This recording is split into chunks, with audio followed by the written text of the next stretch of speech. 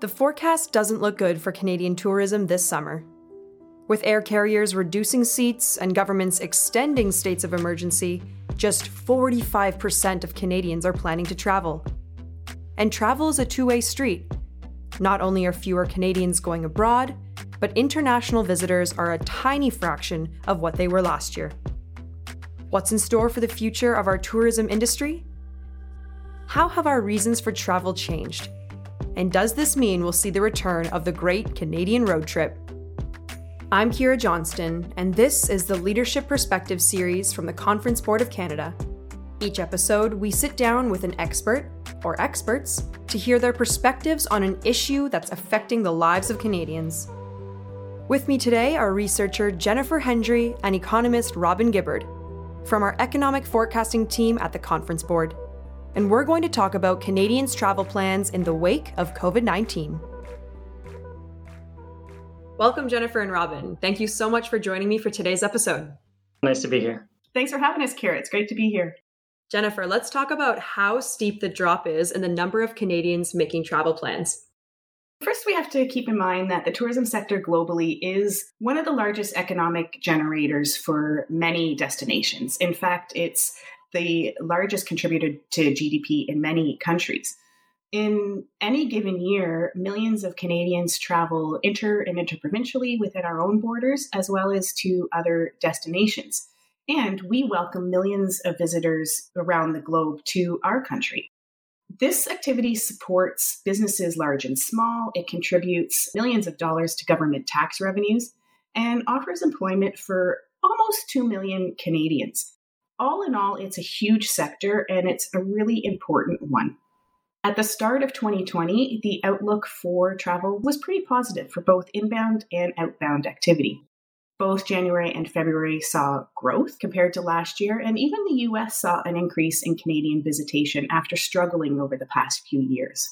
Then things started to change. By the end of February, destinations saw their air arrivals begin to wane as COVID began to spread.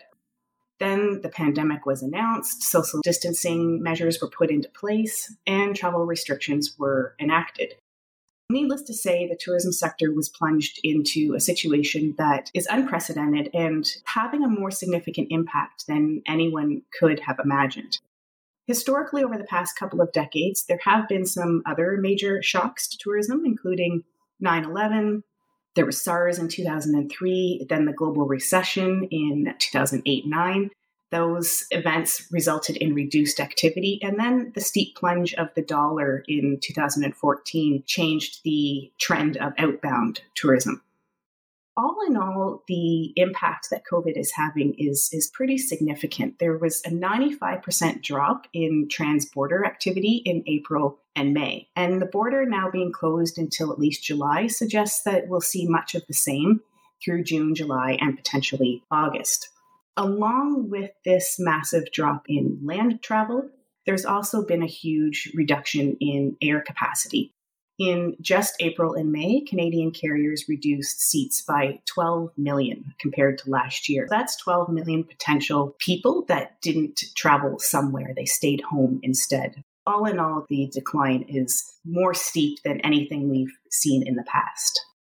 Far fewer Canadians are making overnight trips, and far fewer international travelers are coming to Canada. Robin, what does this mean for our tourism industry? There's no doubt that the tourism industry is going to be one of the industries that's hardest hit by COVID. We do a survey at the Conference Board twice a year where we talk to Canadians about their plans for the upcoming travel season. We surveyed Canadians recently about their summer travel plans. To give you a baseline for comparison, last spring when we talked to Canadians, about 80% of them said that they were planning to take a summer trip. This year, it's down from that 80% to about 46%, just a massive decline in the number of Canadians that are planning to take trips this summer. If we are looking for a silver lining, one thing that we did see in the responses was, although there are fewer Canadians who are planning to take a trip, among those who are still planning to take a trip, there's a bigger share that are planning to travel within Canada.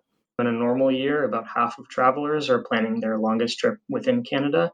But this year, we're seeing that number shoot up to about 2/3 of travelers. That offers some potential respite to Canadian tourism operators and the tourism industry if Canadians are more likely to travel within Canada. For those Canadians who are still planning a trip this year, how have their motivations changed? They're actually being motivated a little bit by the where and the why and the how. They're motivated by staying within Canada, and many are optimistic that they will be able to travel by the end of the season. Normally, we see more trips being planned at the start of the summer. This year, most of them are being planned for August to October. And unlike previous years, the key element that is dictating whether or not people are planning a trip is to see their friends and relatives. Most of the time, we see the primary reason for travel being vacation or pure pleasure.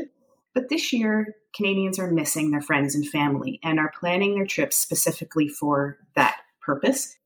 They're also planning to travel by car more so than by other modes, potentially to control their own environment. But it really depends on what is available to travelers as to which destination they'll pick. If businesses and attractions aren't open to them, the last thing they're going to want to do is go and sit in someone else's home when they've been cooped up in their own for so long. Price is also motivating some of the trips. We have to remember that a lot of travelers have travel credits from potential plans that were not actually booked or they didn't actually take their trip. So those credits will be used in the future when people can travel again. There is pent-up demand, and regardless of the timing of when activity resumes, it will recur, but it will take a significant amount of time for the sector to regain its footing. I'm curious if vacation and travel are the same thing. Since more people are working remotely, and in some cases permanently, do you think more people will take their work on the road with them than in previous years? It does seem like there's this quick and big shift going on where a lot of organizations are embracing telework in a way that they didn't before. And that does open up new opportunities. I think in a lot of parts of the country right now, there's still restrictions on going to remote communities just to protect those communities. But I think once the worst part of this pandemic is over, if those telework arrangements persist afterwards, you could see a lot more people choosing to work from the cottage or even choosing to move from the big city to a smaller town for a different pace of life and bring their work with them there.